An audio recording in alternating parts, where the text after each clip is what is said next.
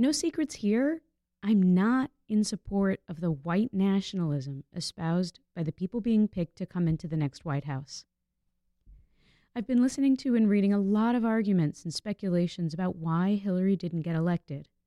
So far, every one from the left has rung true, and yet I can't get away from the fact that still,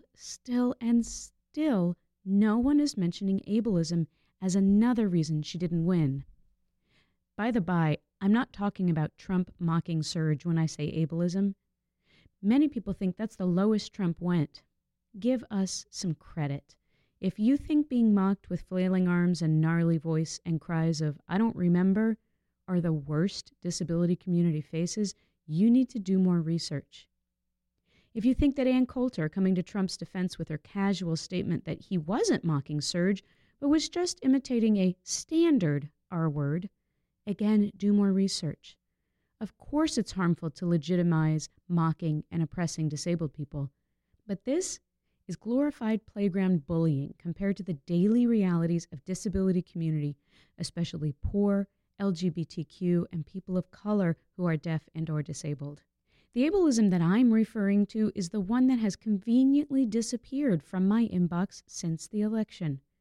In months leading up to November 8th, I was flooded with mentions of the fact that clearly Hillary is too brain damaged to be president. I recall this happening way back when she first had a concussion. Please, in all seriousness, has anyone not had a concussion? Anyone? All these articles were floating around about her brain damage this, cognitive impairment that. When Trump mocked her for her apparent lack of stamina in the campaign, we labeled it misogyny, which it is. But this type of misogyny, finding women to be the weaker sex, is rooted in ableism, is rooted in some false and damaging belief that the bodies of women are inferior to the bodies of men by default. The brains of women are inferior to the brains of men by default. All of the stuff that reinforces a biological binary is ableist. At the exact same time, it is racist, classist, trans-antagonistic, or misogynistic. This is perfectly mirrored in the ways that we just basically don't care about actually disabled people. Jeff Sessions and his belief that educating children with disabilities is a thorn in his side and the sides of teachers. I heard that she lost because of the legacy of Bill's adultery and obliviousness has never left her because she didn't leave him. Sounds plausible. Discredit the woman for staying married to a cheating man, knowing that if she left him, you'd discredit her for not being able to keep a family together. Standard double standards of misogyny. I agree this haunted her and hurt her campaign. I also wholeheartedly agree that her campaign was irreparably damaged by how long it took her to own up to her former rhetoric around super predators and how she appeared openly disdainful of the Black Lives Matter organizers instead of embracing them, learning about their needs and demands, and building alliances with them to create a more just society. It's not just damage to a campaign. This is class act garbage.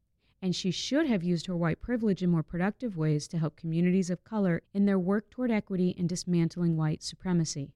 So yeah, we can go on with the reasons, and all the criticisms I've heard from left-wingers make sense.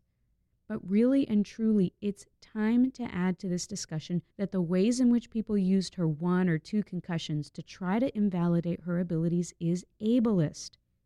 If 1 or 2 concussions always made you unfit to do your job, well, most of the world would be out of a job. The fact is, most people with 1 concussion recover so well that there is no interference in their lives from it within a few weeks or months. I watched the campaign. I watched the debates. I saw a woman with self-control, emotional regulation, fluent speech, ability to stay on topic, ability to wait her turn, good gross motor control, reactions that seemed to match the situation she was in and the demands she was under. Eyes pointed in the same direction, no semi-paralysis, not getting extremely sleepy or losing her balance. And the list goes on of how not brain injury impaired she was. I'm not saying I liked everything I heard. I'm saying that I'm beyond exhausted with people raining on her parade by using a non-existent disability to discredit her. And honestly, if she did have some concussion-related impairments, so what? We have reasonable accommodations allowed under the law, at least for now. My exhaustion runs even deeper by the barrage of messages I see from people who think they're experts because they're humans, saying that the problem with people with disabilities and jobs is that people with disabilities can't work at jobs. Let me be clear. When you read or hear of any person on the planet who has a disability or who has sustained a brain injury, you know next to nothing about them, their situation, their limitations, or their capacities. You can't really even directly assign all of a disabled person's struggles or challenges to their disability. Me, I have plenty of challenges that have nothing to do with my brain injury impairments. Surprise! Some of those challenges relate to being a target of misogyny and anti-Semitism. Surprise! I'm asking you to call it ableism when it is. Do not say, that's not racist, that's just ableist. Do not say, that's not misogyny, that's just ableism. Do not invalidate the other oppressions that are truly there. Add ableism to it when it's there. Because when we don't do that, we allow the continued arguments that some people are inferior by nature and that it's okay to give inferior people less than superior people. We allow people to gawk at us and say that my documentary about artists with brain injury disabilities won't be of interest to non-brain injured people because it doesn't feature non-disabled people, or that people with brain injuries don't deserve a documentary because they don't do anything. We have to call that out. So in answer to someone who recently inquired whether I was still sad or whether I was over it yet, yes, I'm still sad. No, I will not get over it. This shouldn't even be a question.